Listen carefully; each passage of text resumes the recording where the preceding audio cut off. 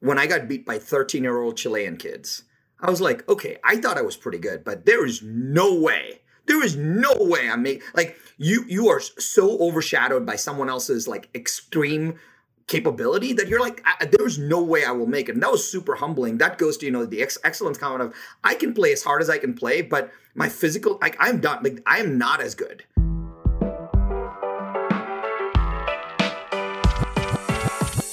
Welcome to the Edge of Excellence podcast. This show is for current and aspiring leaders that are dedicated to showing up every day in their lives with excellence.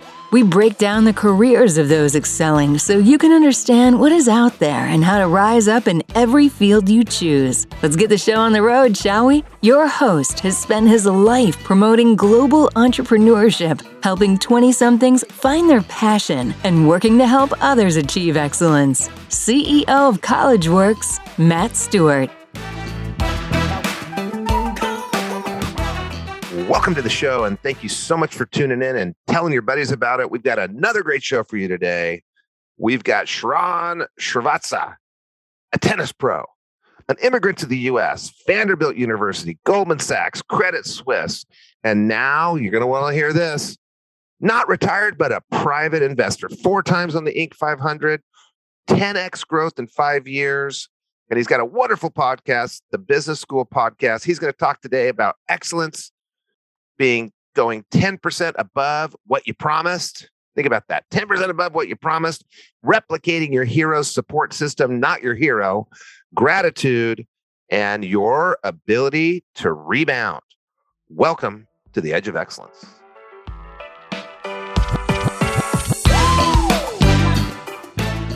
Well, Sharran, thank you so much for making time from your super busy schedule of weekend worrying, playing tennis, and working 95 hours a week in your retirement. I really appreciate you coming on the Edge of Excellence. Hey, man, thank you for having me. And, a lot of people don't realize this stuff takes a lot of work to do. It's finding guests, producing the show, showing up every single time. So appreciate you having me and looking forward to jamming. Oh, I thought you were talking about retirement takes a lot of time because I'm in a battle against A, Instagram, and B, impatience, Gen Z. And if you think about Gen Z right now, they've got Instagram photos of everybody else's significant others better looking, everybody's food's better, everybody's day's better, everybody's vacation's better. And there's this impatience of, I got to get my life done. I got to be Sharran by the time I'm 25. So I like having people on that have done a lot of big things in their life and are still going because that's your future. If you're listening right now, you're not done at 35. Be patient. You got a lot of time. Well, Sharran, we're going to dive right into this. I'm going to start you off with my favorite first question. What is your definition of excellence? A lot of people can define a lot of ways, but I think the definition of excellence for me is that's 10% that you do after you do what you've promised to do. That 10% that you do after you do what you promised to do. So Michael Jordan shows up and he promised 3 hours of practice, but when everyone else is done in the locker rooms, he's got 100 more shots. The Picasso paints the picture that's amazing. It looks fantastic. It's good enough. But he still looks at it and tweaks it a little bit more. That copywriter writes an amazing ad, and then it's good enough. It's right to ship. It'll work great. But he still waits because that extra 10% past what you have promised is the work of art. And it doesn't matter if it's your, God-given calling. It doesn't matter if it's your true talents. At the end of the day, how you do one thing is how you do everything. And if you can't do that one thing 10% better than what you originally promised, hey, man, then we're not over delivering. So maybe that's my definition of excellence.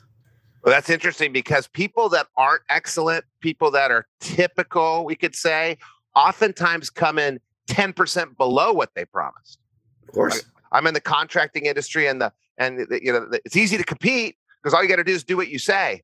But most people come in 10% below. They get the job 90% done. They're 90% on time. And so to do it 100% makes you good. But when you go 10% beyond what you promise, you become excellent. And you tie in, and you're right, everybody I've asked that question to has a different definition. So that is different than anybody's I've heard. But when you tie it into how you do one thing is how you do everything, that ties in some of the other definitions because it's not about just being excellent in one area. It's something that just becomes, and you start spinning all the different plates and you become excellent in many areas because how you do one thing is how you do everything. Yeah, you got it. And I just did a Zoom call with some College Works people yesterday, and I did my Instagram tirade because I'm so sensitive to people calling me up saying, I suck, Matt. I'm like, no, you don't. You're crushing it. But if you take everyone's individual Instagram pieces from the 1,000 people you're following and compare it to your day, yeah, that's going to be a little rough. And they're in the process of, launching these businesses, and they got to hire people and set the customers up and get everything. And I said, look, this is hard right now. You're going to be spinning 4 or 5 plates, but you get used to it. And soon you'll be spinning 10 plates. And because you started with 4 or 5, you can do 10. And if you spin one of them excellently, you'll start spinning them all excellent. Well, I think that's a fantastic definition. And Sharran, we're going to get into your history, and you've got an interesting history. So before you had, is it Shrillo? Yep. Shrillo Ventures, which is private investing, which is AKA retirement. Before you, which if you're listening right now and you want to retire by the time you're 35, turn off your Instagram. You need to keep going. So this is a typical retirement candidate, right? Or retirement example. Before you had that company, and before you had all the companies that you invested in with, I believe it's one main partner that you have, or do you have multiple partners? That's right. Just one partner. You and this one partner went through all these different businesses and bought these companies and turned them around, or maybe they didn't need to be turned around. But I know, like TELUS, where I met you when you were at TELUS, I think it grew 10x in 5 years or something crazy like that. So that's your history. But before that, you were a Goldman kid and a Credit Suisse kid and a Ritz and Four Seasons guy and my 4th Vanderbilt guest. But what's very interesting about you, and I've had a couple pro athletes on. In fact, this week's episode is a pro athlete. You were a tennis pro. Yep. So let's start with that. Where'd you go to high school? Yeah, so the tennis is an interesting story. So I was born in India, and tennis just happened because I was in bad company. And as a 10-year-old, I remember this conversation with my dad, and we were sitting on a park bench, and he was telling me I should keep good company. And his way of telling me to keep good company was we were sitting in front of 2 tennis courts. And he's like, hey, I think you should play that sport instead. And I said, why? He goes, well, you're 78 feet away from the other person. I was like, that's crazy that you think that. And so his idea of getting me out of that, and I didn't realize the entire thought process. His thought process was, he thought that, something was going on with me, and it was. I am dyslexic. I am tone deaf. I have ADHD, and in India they don't like to diagnose all those things. In fact, it was so bad, Matt, that in high school, or just in middle school, what was happening was I was getting bullied, and it took me a lot of therapy to be able to talk about it. But I was getting bullied to the point where I would get beaten in the lockers almost every day. And I remember going to class where, instead of just walking across the hall to class, I would get out of the building, run all the way around the school to go to the classroom on the other side, just so I wouldn't pass the lockers in the middle to get beaten. And my parents knew that something was up. And so I think what they wanted me to do something individually, maybe create an individual sport. And my dad was really fixated on, his entire thing was, he's never left India. His entire thing was, I got to give this guy some capability, some skill, because clearly he got kicked out of art class because he's colorblind. He got kicked out of, music because he's tone deaf. He can't do math. He can't do science because he can't read and he's dyslexic. I got to give him another skill. And I think it was my parents' way of getting me into tennis to be like, hey, this is your skill. This is your passport to trying to do something that, the educational system doesn't lock you down in. And that's when I kind of started down this path where my parents committed me to learning tennis, so that it would be like the secondary, quote, passport if I could do something else with my life. I love listening to people talk about their self-perception. You go back to high school and everybody thinks they're a loser and everybody thinks they're not popular. And I get that you got beaten up every day. That's a whole different story. But I got to throw a yellow flag on sucked at art, sucked at math, sucked at reading, sucked at this, because you don't get into Vanderbilt if you suck at all those things. Yeah, well, I think that's so. It's a good transition. I'll tell you an interesting story, right? So, my parents realized this, and I think the coming to America story is an important one because a lot of people say these words, "Hey, if I can do it, you can do it too," right? And I think that's not true. That's not true at all, because we are all born, like you said, with the gifts that we're given. And I don't believe that if I can do it, anyone can do it, because it's very hard to replicate the skills and talents and the timing that I had. Similar to you, it's very hard to replicate the skills and talents and capabilities and timing that you had. But what I do believe is that instead of saying, if I can do it, you can do it too, for me, it is all about saying, looking back, it's saying, all right, I want to be like Jordan. I want to be like Tiger. I want to be like Trump. I want to be like Matt. That's cool. It's not I want to be like Matt. How can I, instead of replicating what they do, can I replicate their support system? If you just replicated that person's support system, you instantly get a chance to be your own, which I think is a cool thing. And so my parents, God bless them, my parents sold, were not very well off. My parents sold, Matt, they sold everything that they had. They sold every single thing that they had to send me to the US. I got one check for a full year of school. So a lot of people just show up in the States and they had nothing. I got 1 year paid for. And I remember my dad told me this. He goes, here's a check, room, board, laundry, everything paid for a full year. You have a year's head start. If you can make this work, you can stay and finish it up. If you can't, come back and we'll take care of you. My dad actually sold, you know this, you've been to India multiple times. My dad sold his scooter to buy me a plane ticket.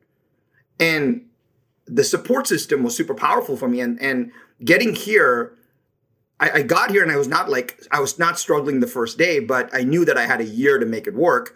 And my entire year was trying to figure out, what was I good at? How can I excel so that I can stay here for more years? And that was the big part for me. Wow. And so what did you do to pay your bills for that? And I know schools have gone way up 600% in 1 decade, but it still is a very prestigious, awesome campus, beautiful location, expensive private school. What'd you do for the next 3 years to pay for school? Yeah, so from a timing perspective, to get the facts right, I went undergrad to a small school in Iowa called Luther College, and I went to graduate school at Vanderbilt. So my first foray was going to go to school in Iowa. My first year on campus, I had everything paid for, and here's a funny story, and people will laugh. This was most kids right now, like Wi-Fi and internet is normal. You and I were born in the age where we wrote stuff with pens and pencils and we didn't have Wi-Fi. And so if you can picture my dorm room, which is you walk in, there's a bed, there's a closet and a desk on the right, there's a bed, a closet, and a desk on the left, and there's a little mini space in between, like it was a 2-person room. And they were just putting in internet cables. And this is how I made the money. They put this internet box by the door, but the desk was by the window. So there was 18 feet between the box and the window. And we were in a remote college campus in Iowa. And I was like, how am I going to get this Ethernet cable from the door to my desktop? We didn't have laptops or anything. So I needed this 18-foot cable. So me and my roommate drove to the Mega Mall, which is the Mall of America in Minneapolis. And we were like, let's buy 18-foot cables each. And then my roommate said, dude, everyone is going to have this problem. There are 4,000 people on campus. So Matt, we maxed out my roommate's parents' credit card, and we bought as many feet of Ethernet cable.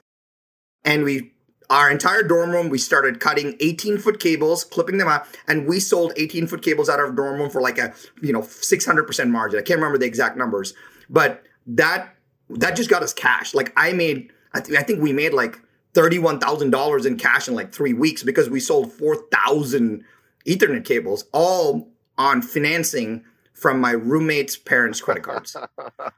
Jake Stewart, if you're listening to this right now, I just want to tell you I love you. I know you've never used my credit card and taken money from other people. I hope that your friend was as honest as my kids, because some kids use their parents' credit card and they keep all the money. I hope he paid his parents back. Yeah, he totally did, because whatever we borrowed, we had cash for, so it was great. I'll tell you this one last story. We'll go back to your flow. A lot of people think that, when I first showed up, I had this one check that my parents gave me, which paid for all of school. So I show up on campus, I go to financial services, I hand them proudly this one check. I'm like, hey, I'm Sharran. I hand them this one check, and she's like, welcome to campus. This is great. She hands me my dorm room keys, and she says, hey, since this is an international check, it's going to take 10 to 14 days to clear.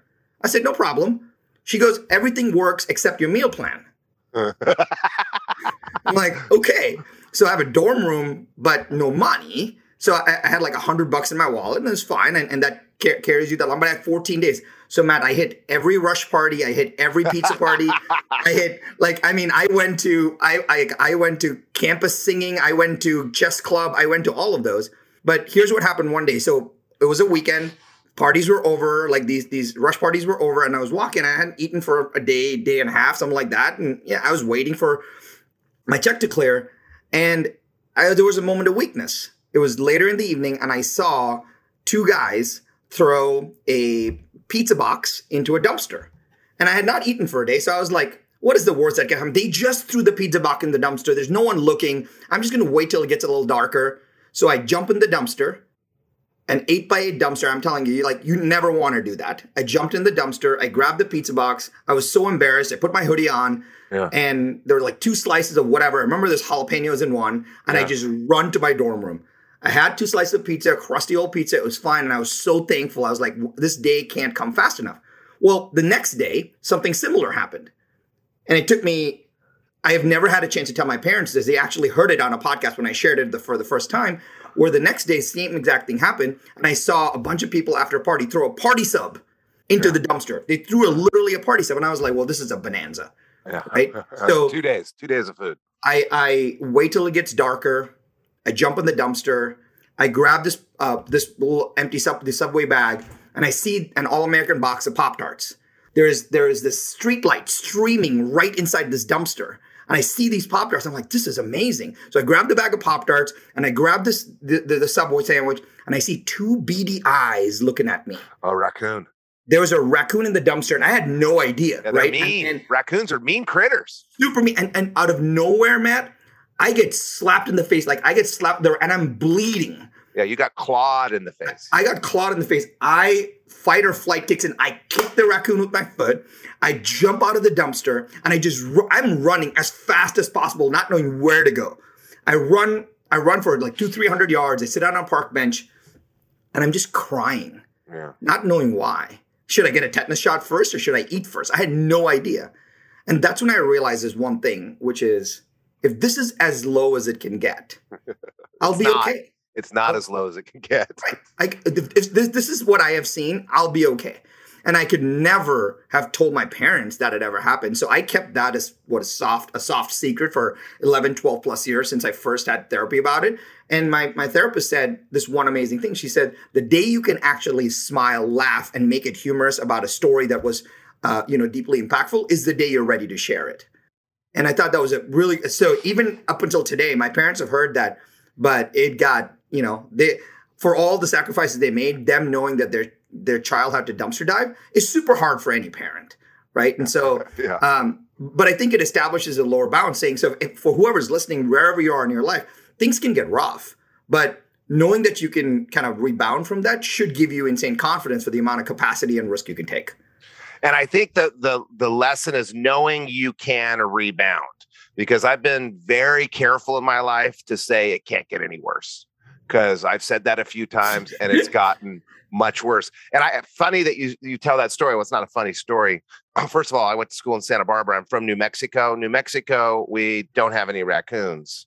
In Santa Barbara, we do. And I can't tell you how many times those raccoons, geese, and camels, those 3 animals, I've been attacked and beat up by those 3. I've never had the raccoon get to me, though, because they're vicious. They've got long claws. They're mean. Yeah, they're terrible. But there's so many people that you and I know that grew up struggling. And I'm one of them. And, my parents were lower middle class. And, your parents were probably lower middle class in India. My parents had to really sacrificed to send me to college. Your parents had to sacrifice more. But I remember as a kid eating horrible food. Like we would eat liver. And I finally asked my mom, why'd you serve that to us? And she said, because it was every week, she said, we couldn't afford protein. That was protein. And my brother remembers sitting at the table with me and my brother eating and my parents not eating. And I don't remember that. And I know we were on food stamps, but when I tell the story, like if my mom listens to this podcast, she's going to call me up. She's like, that you can't tell that story. Yeah. I don't remember it that way. I don't know if she's blocked it out of her mind or what the deal is. But there's so many people that you and I know most aren't this way, that you and I know, but so many people that have had this rough upbringing, and it fuels them and it drives them, and they're running away. And I'm not running away from that because my parents are so loving. Your parents are so loving. I'm actually running to what they did as parents, but running away from that economic situation. And then the people that aren't, there's so much counseling to make sure you don't end up with spoiled kids. Because if you're suffering right now and you're listening right now, and maybe you're eating ramen noodles every meal like I did for a couple months, or maybe you're dumpster diving like Sharran did, or maybe you're living in your car, and we know few people that have done that, it can't get worse. And you're in training right now for it getting worse, but you can rebound. So you're in Ohio. That was Ohio or Iowa? Iowa.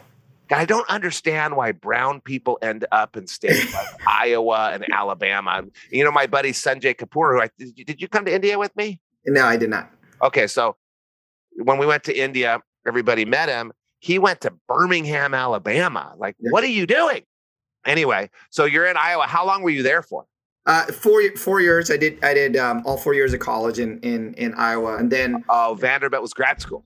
Vanderbilt was grad school, exactly right. And so you go to school in Iowa, and you had already been a tennis pro as a younger kid. Yeah. So the reason I went to school in Iowa was we had a choice when I was 16. I could either play college tennis in the U.S.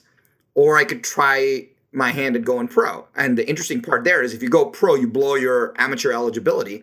And so that was a choice we had to make. And we saw that if I had any shot of going pro and doing decently, it would have to do it pre-college and not post-college, because most kids post-college in the tennis world never made it on the pro tour. So I played the pro tour, and here's the crazy part, Matt. I thought it was pretty good. Played the pro tour. I was high 900s in the world, which means I got one ATP point, one. So they only ranked till 1,000. I played a 9-tournament circuit in Southeast Asia. So it's every week, and you go for 9 weeks. So you play a circuit. I lost first round for 9 straight weeks. And I thought I was so good. And if there was a dose of humility, when I got beat by 13-year-old Chilean kids, I was like, okay, I thought I was pretty good, but there is no way. There is no way you are so overshadowed by someone else's like extreme capability that you're like, there's no way I will make it. And that was super humbling. That goes to, the excellence comment of I can play as hard as I can play, but my physical, I'm done. Like, I am not as good. And it was really hard for a 16-year-old at that time to realize, okay, I tried it. I hit it. I gave my best, but I'm fundamentally never going to be a pro. But once you go pro, since you can't play college, I look for a bunch of Division III schools where you can still play tennis, but not get any athletic scholarships. Here's a crazy part, Matt. Tennis plays 1, 2, 3, like they play 6 people on a team. And as far as how good you are, in my freshman year, I was high 900s in the world, and I was number 6 on the team. There were 5 kids better than me at Division III, which is crazy if you think about it.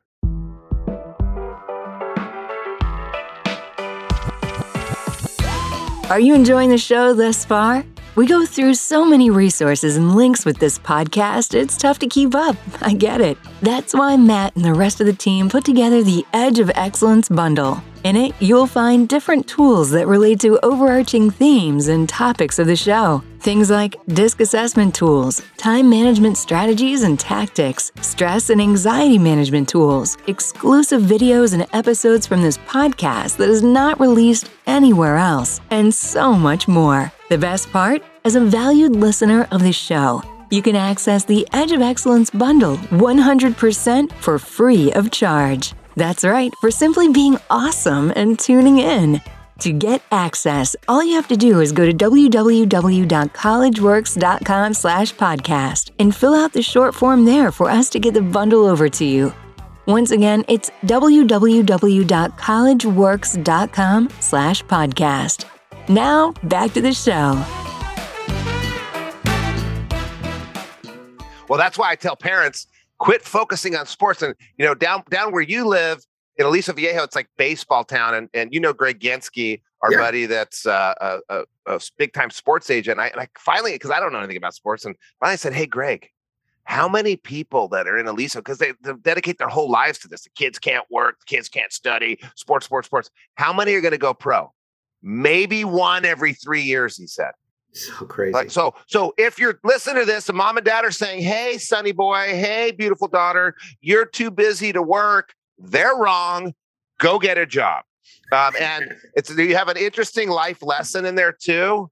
And I hear this a lot from people that are in college. They were like, the cat's meow in high school, and then they go to college and they're one of many. I'm going to challenge you. You are so good. You said, I'm not that good. You are so good. You're top 900 in the world.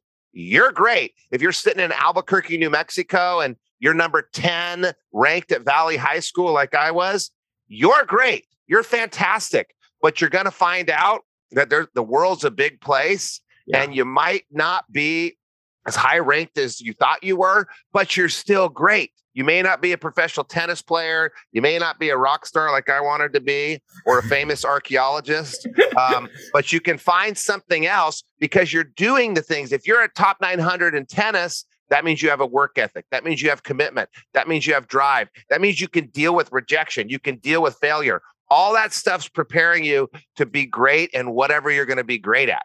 So you go to Tennis Pro. Yeah. You go to the welcoming state of Iowa. Yeah. So I was I realized pretty quickly that we talk about school. My first class that I took was I took a basic computer science class, because I think a lot of times what people do. My goal in freshman year of college was just experiment, get as many classes that I can take in different subjects. I had this insane computer science professor, and I just fell in love. Like, he rekindled this love for me. He's like, hey, I think you have what it takes. So I was a computer science, even though I was dyslexic, et cetera, I was a computer science major. And here's what's the crazy thing that happened, Matt.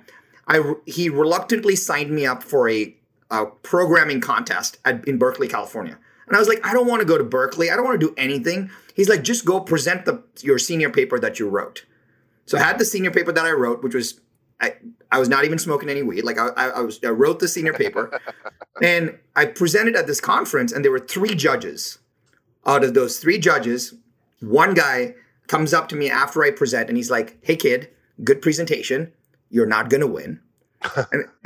But I just funded a company that you would be a great fit for. You should talk to the founders. That judge from 22-ish years ago is my partner today. Oh, really?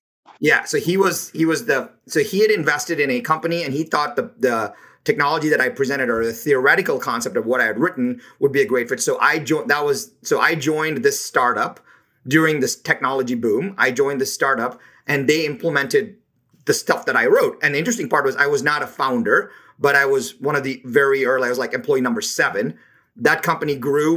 I never raised money. We raised tens of millions of dollars, and we got acquired by a public company called Sienna for $550 million. The founders did really well, but I got my slug. And the slug that I got allowed me to take 5 years where I could travel the world, teach tennis, pay off my grandma's house, and all of that. And I knew that I'd have 5 years where I could actually do something different. And that was I didn't have the courage to do that, but my mentor said, hey, you just made a decent amount of change. Nobody in their 20s will get a chance to go do, get all that stuff out of your system. And doing that was really good. And then once I did the 5 years and my money ran out, I was like, what do I do next? He goes, well, no one's going to hire a tennis pro. That was the transition of, well, if no one's going to hire a tennis pro, that it's a really good story to say, I had a computer science degree. We built a business. We sold it. I taught tennis, and I went to business school. But the very idea of going to business school was to go work on Wall Street, because I was missing that deal structuring experience. Dude, he will not believe this. True story. Funny part of choosing college. I said I didn't want to be anywhere cold. So everything north of the Mason-Dixon line was just not available. California was too expensive. So I was like, I set up the Southern tour. It was Vanderbilt, UNC, Duke, and Virginia. And I was like, let me do that first. I'll do Texas second. I show up at Vanderbilt. I had a great experience. I canceled the rest of my trip. All your eggs in one basket. Yeah, that was a big shift, because I was like, okay, I'm here. I'm good to go.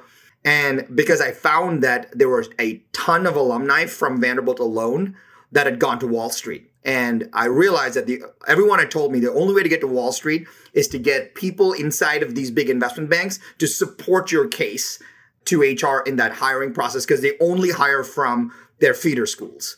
And whether that's a racket or not, I don't care. I really wanted to slot in. And I was like, okay, if I know again, going back to the support system, if I know I can have a built-in support system to at least call somebody and say, hey, Matt, I'm at Vanderbilt doing my MBA. I want to do this. Do you have 15 minutes for a call? I did a lot that without that support system of networking of alumni, I would have never made it on Wall Street. All right, we got to stop again. Got to call out these lessons. So first of all, there's the lesson of serendipity. And I remember as a kid, I was going to England. My mom's from England. I'm going there to visit my grandparents. I thought because I was such a good kid, I found out on my 40th birthday, it was because I was such a bad kid. And I couldn't understand because my parents had no money why I kept going to England. Well, my grandparents were paying. And before they were rescuing me from my parents because they thought my parents were going to kill me. So my dad says as I'm leaving, he says, pay attention to your grandfather. He's really good at building relationships. And I was into cars, so he would drive me around to all his friends that had these fancy cars, and they'd take me for spins. And the Jaguar dealership gave him a Jaguar, and the guy that owned the dealership drove me around in his D-Type, and I'm 12 years old driving these cars. And I watched my grandfather maintain relationships. And you think about this guy that was the judge. And if you're listening right now, there's a judge in your life. There's a grandfather in your life. There's someone that's done something nice to you or for you. What are you doing to maintain that relationship? Because however many years ago that contest was, something happened with Sharran where he maintained relationship with that guy. So he would later fund the purchase of over 5 companies you bought with them, and big dollars you guys spent, and you had big exits. And there's that relationship management. And then the other thing is building a strategic support structure. I tell people, sometimes you got to fire friends. Are they lifting you up or dragging you down? So you actually strategically went to Vanderbilt, and there's plenty of schools that are all going to be in the top 20 that Goldman Sachs hires out of. But where are you getting your support from? It was the Aristotle quote, you are the sum of your 5 closest friends. Yep. Better than that, though. You probably know the exact quote. Yeah. So you got 2 lessons there. Real quick, though, what did you do to maintain the relationship with that guy that became your business partner that was just a random judge at a random contest that said a random sentence to you? Yeah. So the piece of advice that I got from my dad, but when I left India, was this one thing. He said, if anyone ever helps you, we do 2 things. Number one, we are deeply appreciative and express the gratitude for their help. That's number one. But number 2, he says, when someone helps you, turn around and when you actually implement their advice, go back to them and tell them what you did. Because they now feel honored that the time that they spent with you was productive, was useful, was valuable, and they should now, you're giving them permission and the purpose to spend more time with you. A lot of times we get advice from somebody that says, hey, go do blank. We may even go do blank, but we never tell them that we did blank. And so even now, if someone gives me a piece of advice, I know there's two things. Number one, I need to show some form of gratitude or appreciation, because even if they're doing it because they see some of themselves in me, that's why a lot of people get help. Because Matt, you help me because you're like, I see a little bit of myself in Sharran, so I'm going to support him because you see that. Number one is a gratitude, and that may be just saying thank you, that may be writing a letter, that may be a note, that may be sending them a gift, that may be sending their children a gift, some way of showing gratitude. But the second is, when you actually implement their advice, go back and tell them what you did, because now it's like, hey, Matt, you told me to read 3 books and come. I remember when I first talked to you, Matt, you said, hey, great speakers, sit down and come up with 10 stories. And then they figure out how to slot their 10 stories into all their life experiences, right? And now if you and I are talking, you can tell that I took your advice to heart. I built the stories out. I actually thought through them. And now I know how to slot them in various places. So if I don't come back to you and say, hey, Matt, let me show you an artifact. I wrote down all the stories. I wrote down all the hooks. I wrote down the lessons. These are 10 of them. What should I do next? Now you're like, dude, whatever I told this guy, he went and did. Like, let me help this guy next. So just that alone, I think it endears people to saying, I want to invest more in this person because they actually took and implemented the advice. And they came back and told me to close the loop. All right. So show gratitude and tell them what they did. And as you're talking, I'm thinking of this young woman, Ariana. I used to do these high school internships at my son's high school, which meant I called all my buddies and they did internships. And so there's this woman named Ariana who, she's at Sage Hill, and everybody there is completely billionaire. The poorest person there is 100 millionaire. And she was on a scholarship, and she took it so seriously. And she went to Darren Anderson, me, Mike Cato. I forget who the other two were. Every Christmas around the month of December, we get a letter updating us on how she's doing and thanking us for what she did. So then I get a letter saying, hey, I'm going out to look for an internship. She now goes to Berkeley. She went to community college, transferred to Berkeley. She's going to be an engineer. Where can I look? I go, why don't you call Darren Anderson? He's got 1,500 engineers in his business. Why don't you do that? And the act of, and we taught Nicole McMacken, the act of her sending us that letter creates a conversation amongst all of us on how awesome she is and what more can we do for her. So that's a great lesson in relationship management. I want to get back, and I am saving one for you because there's one thing that you said I'm also going to throw a flag on.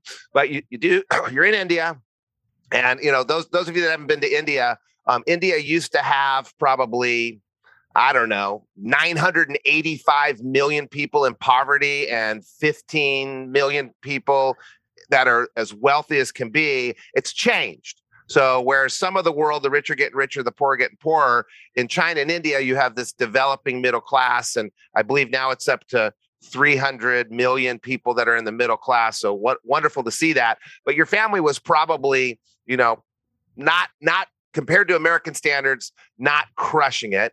You go to college in Iowa, you do the Tennis Pro thing, you go to college in Iowa, you do the Vanderbilt thing, you go to Goldman Sachs for 3 years, get that pedigree. You go to Credit Suisse for 3 years, get that pedigree.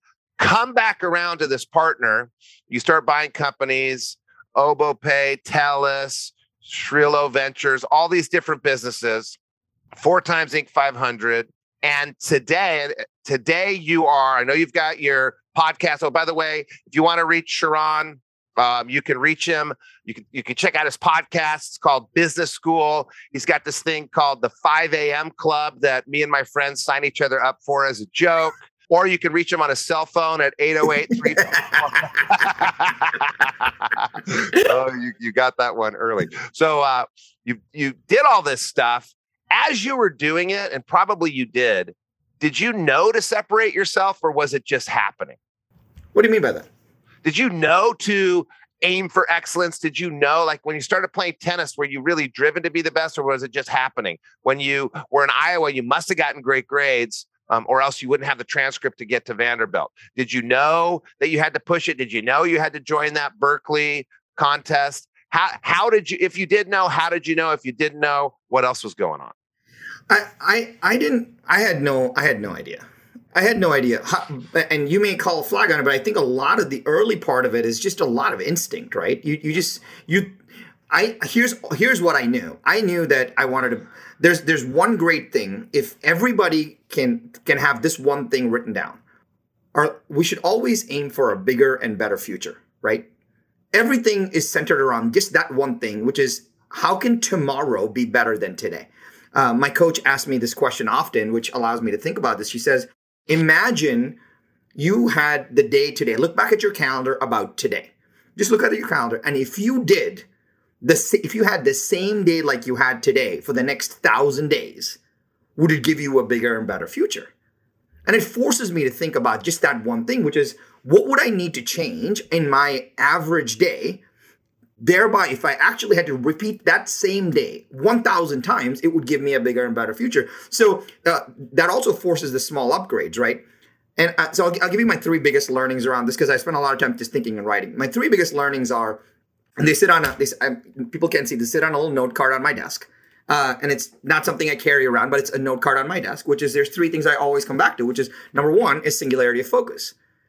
Hey, it's easy to get distracted on a lot of things, but right now I'm focused on this one thing. Right now we're investors. If we don't put money to work, we don't make money. So we're investors. Before it was like, hey, we're running this company and we have to grow it to X number. This is the singularity of focus. Because I think what it does is it serves as a diagnostic to tell you what not to do. That's my favorite thing. The second is the cadence of accountability. that goes back to the support system of a lot of times it's not that I pay somebody to keep me accountable. It's that, man, Matt and I are partners. I promised Matt that I was going to get these 6 things done. If I don't, I'm letting Matt down. And so what is the accountability that's built into our schedules that knows? Maybe a trainer that comes to you, maybe your 75 Hard app that you report to, maybe you take a progress picture every day. There's got to be some accountability in our lives for no other reason than to keep us going the right way. That's number 2 cadence of accountability. And the last part is just, this is the excellence question that you asked. Good process drives good results. And when we all know that we're hacking something, we all know that we're hacking our diet. We all know that we're hacking our workouts. We all know that we're hacking our emails and we don't have inbox zero, whatever it may be. If there's something in our life that we want to upgrade, there's probably need to be a good process for that. And so a lot of times the way I get good process is that I just hire it out. So if I want to have better productivity, I literally will be like, how can I go find a productivity coach for an hour? I'll pay that person whatever, their 1 hour consulting. They can download to me their entire depth of experience in 1 hour instead of me having to figure it out watching 300 YouTube videos. I think that all this knowledge is so democratized, but it's not sequenced in the right order for us. So those 3 things, singularity of focus, cadence of accountability, and good process drives good results. And the singularity of focus leads you to delegating out what you're not best in the world at. Singularity of focus leads you to hiring other people to implement processes or to coach you. And it also goes along with your definition of excellence. What do you need to change to make it better? 10% more than promised. Integrity. You could call it integrity. Do what you say you're going to do, when and how you say you're going to do it, but you throw that 10% in, and next thing you know, you're crushing it.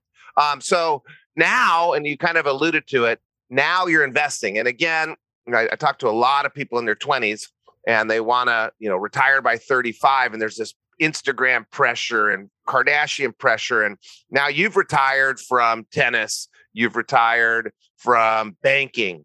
You've retired from, business when you sold all these companies, and you have this typical post-retired life of not being retired. So, what are you going to do if you sell your company? You're not going to travel around the world and be a tennis pro for the rest of your life because you want to settle down eventually. You're not going to play golf every day for the rest of your life because if you're listening to this right now and you're on the edge of excellence, it's who you are. You like to do 10% more. You like to deliver more. You like to impact the community. So now you're in this realm of investing. So give us an idea of what the day in the life of someone that runs a private investment company is. And it could be when you're actually in the business, or it could be when you're not in the business that you purchased. Yeah, totally. So I think what a lot of Instagram celebrities today need to understand is that good operators become good investors. And being an operator is super important. Like how you run something is super important. So if we're investing in something, I'm only as good as me understanding how to run that. I've just chosen, because of circumstance, that I'm not going to operate a business anymore day to day, but I'm a better investor or a better advisor or a better board member today because I was able to do that. A lot of people just want the success, the fame, the capital, the money in the bank so that they can now become a VC. And I'm like, well, you're going to be a crappy VC if you don't know how to run a business. You're going to be a crappy VC if you don't know how to actually help an entrepreneur. So a lot of the times that folks from 19 to 39 right now are kind of working in that realm, getting the reps of running a business or building a brand or generating leads or being a specialization in marketing, the 10,000 hour rule, the depth around that is super powerful. That's what gives you the edge, the domain expertise to do other things. And so if you told me 10 years ago, hey, pick a number, here's $100 million and you're an investor, I would appreciate it, but I would be a crappy investor because I did not have the ability to operate, see all these businesses, et cetera. So I think that good operators become good investors. So I think that's a super interesting, kind of distinction to make. And I didn't realize that, but that's number one. Number two is I will tell you, I work more now than I ever worked before, but the work I do is a little different. And a lot of what I do is more in the, hey, can I advise and write a check? And I call it kind of like, it's check equity, which is I write a check to get a result, or I give perspective equity, Or I'm going to tell people, hey, I've made this mistake before. You should not have stock options. You should do a phantom stock program because it'll break down, because I've seen it and I lost tens of millions of dollars that way. So a lot of my world right now is built around just two things. What are opportunities where I can put money behind so that I can fuel somebody or some business's growth? What are opportunities where I can put my perspective behind, where I can get them to get unstuck, get them released so that they can grow some way? So when I realized that the support system was the answer, now I want to be that support system. And so if you're not a good operator, you're not going to be a successful investor because you can't pick it. You'll end up being a day trader, and maybe you could be a great day trader. You'll end up being a silent investor, but you're an active investor. You come in and you bring connections, you bring advice, you bring ideas of systems. You take a pretty big company sometimes, pretty successful company sometimes, and do some tweaks. And you're able to get on the Inc. 500. I don't remember if it's 5 or 10 times. You're able to grow TELUS 5x in 10x in 5 years because you implement things from being a great operator. So that's why I encourage people, have fun with what you do. Find your passion. You talk about singularity of focus. Figure out what you're good at. You mentioned marketing. You mentioned whatever it is. Get some experience in that so you can carry on another 100 years, because we're all living a long time due to science. Matt, I'll tell you one hook for people. I didn't realize this until I hired my recent coach. I hired a coach about a year ago, and I showed him all the stuff that I had built. I'm like, hey, I have 4 terabytes of content. Like, just that's over 4,000 hours of trainings, videos, things. I remember when you started it too. Dude, it's just amazing how fast it's grown. There's so much. And, he told me something which really changed everything for me. So if I knew this one thing, it would have completely accelerated all my success or all my learnings, if you will. And this one thing was, every time you create something, however small it may be a process, may it be a workflow, may it be a thought process on how to do something, may it be an SOP, may it be a checklist, name everything. So I'll give you a very simple example. So we have a really good email community. I bombard you with emails, but I write email 3 times a week. And I was like, I should teach this. It works really well. I write email 3 times a week. Even though you and I don't get to chat with each other, I'm in your inbox often, which is awesome. And it feels like, so when I see you, at dinner one day, I'm like, hey, it feels like I already, that there's no time passed. So 10 years ago, I never called it anything, but then now I found a way to name everything. So now I call that the email sprinkler system. So just putting a little brand around this little IP, if you call it. So everything in my world is named something. So how I do social media is called Social Media Rapid Engagement Playbook. So now I'm able to take that and teach it to somebody because I've created it in some playbook-based form. What it did for me, it gamified me doing my day-to-day work. So it was not just oh my gosh, I got to come in and build a SOP or a checklist. I'm like, I'm coming in and I'm building some IP, building a product. Everything that I do now, I try to build it in such a way that I can hand it to one of our portfolio companies. I can hand it to somebody to implement. And doing that, Jim Quick has this great thing that he says, when you teach something, you get to learn it twice. Yeah. When you teach something, you get to learn it twice. And so the big shift for me was every day, whatever I build, whatever I do, I try to wrap it with a name or a brand or a package. I try to package the IP. And it sounds rudimentary, but it's not, because what it does is it goes back to your original definition of excellence, because the packaging is the promise. And then you look at it and say, how can I make this a little better? And that's where the cool stuff starts to happen. And you're hacking your motivation, right? It's not coming in writing emails. It's developing the sprinkler system that's going to go to 5 more companies and other people are going to use. So I got one more thing that I got to throw a flag on. Somebody told you, the coach, your mom said, go out and get it out of your system. So you went out and did the partying and tennis proing and all that, but it never gets out of your system. So if you're listening right now, you don't have to get it out of your system. You can continue forever. And I don't know if you know this story, but you did a podcast on, and I don't know if it was the business school podcast. Did you used to have a different podcast? No. Yeah, okay, so one of your episodes of the business school podcast, and I've been looking for it, but the show notes aren't there for me to find it. But you did a discussion of when we went to Panama. And, we do some really fantastic trips. And I was in charge of Panama. And we had 5 countries in 5 days. And we didn't tell people what we were doing in Panama. And I was so excited because I hired 2 helicopters and Sean Baldwin helped, of course, even though I was in charge of Panama. He had his little fingers and everything. And we got him to take the doors off. And we just told people, hey, don't wear any clothes, just wear a swimsuit. Don't bring anything, no cameras. We're getting on these helicopters. We're going to tour Panama. And I don't know how we figured out that you didn't know how to swim. And the plan was it's an hour and 15 minutes from one end of Panama to the other, Atlantic to Pacific or vice versa. Then you turn around, come back, and we lowered the helicopters. And thank God I waited till the pilot told me to jump out because I would have jumped out at 300 feet. You don't really know how low you are when you're coming down. And you're sitting there and you jump out of a helicopter from 20 feet in the air with a life vest on, which you're lucky your head didn't pop off because you didn't know how to swim because we were going to go surfing in the Panama Canal. And I wanted to tell that story for 2 reasons. 1, you never get it out of your system, so I'm contradicting your earlier point. And 2, you told that story on your podcast and you mentioned the name Sean Baldwin. And he got a little upset. He's like, I don't like when people name drop. 65 episodes I've mentioned the name Sean Baldwin.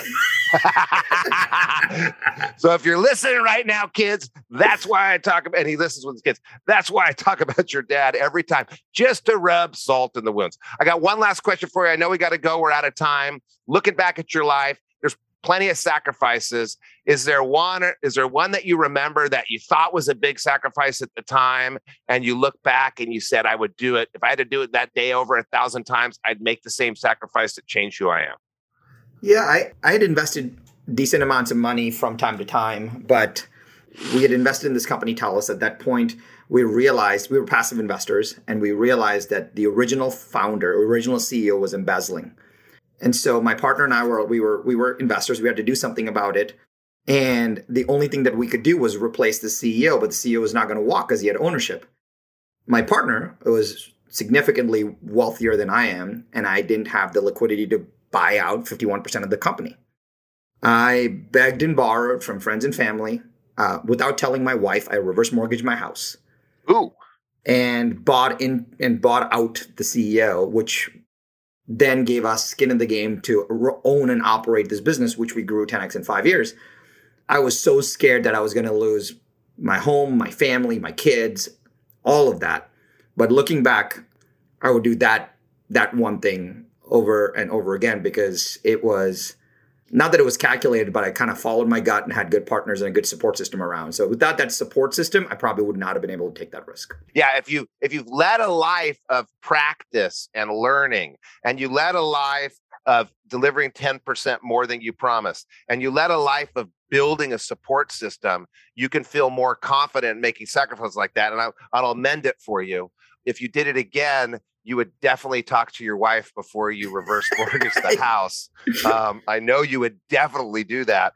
Well, Sharran, I really appreciate you making time from your super busy day. You look fantastic as always in your Tennis Pro shirt. I'm looking forward to seeing you walk across the street at lunch, by the way, not dinner. And we got to go out. We said last time we saw each other, we're going to go out and take the spouses out and have a good time. Thank you for coming on The Edge of Excellence. I appreciate you, man. Thank you for having me. I hope you enjoyed that episode today on the Edge of Excellence podcast. Make sure to hit subscribe on whichever platform you're listening to this. If this episode made you think of someone, go ahead, take a screenshot and share this exact episode with them. This show exists to showcase what is possible when young leaders are willing to step out of their comfort zone and choose to excel in their lives.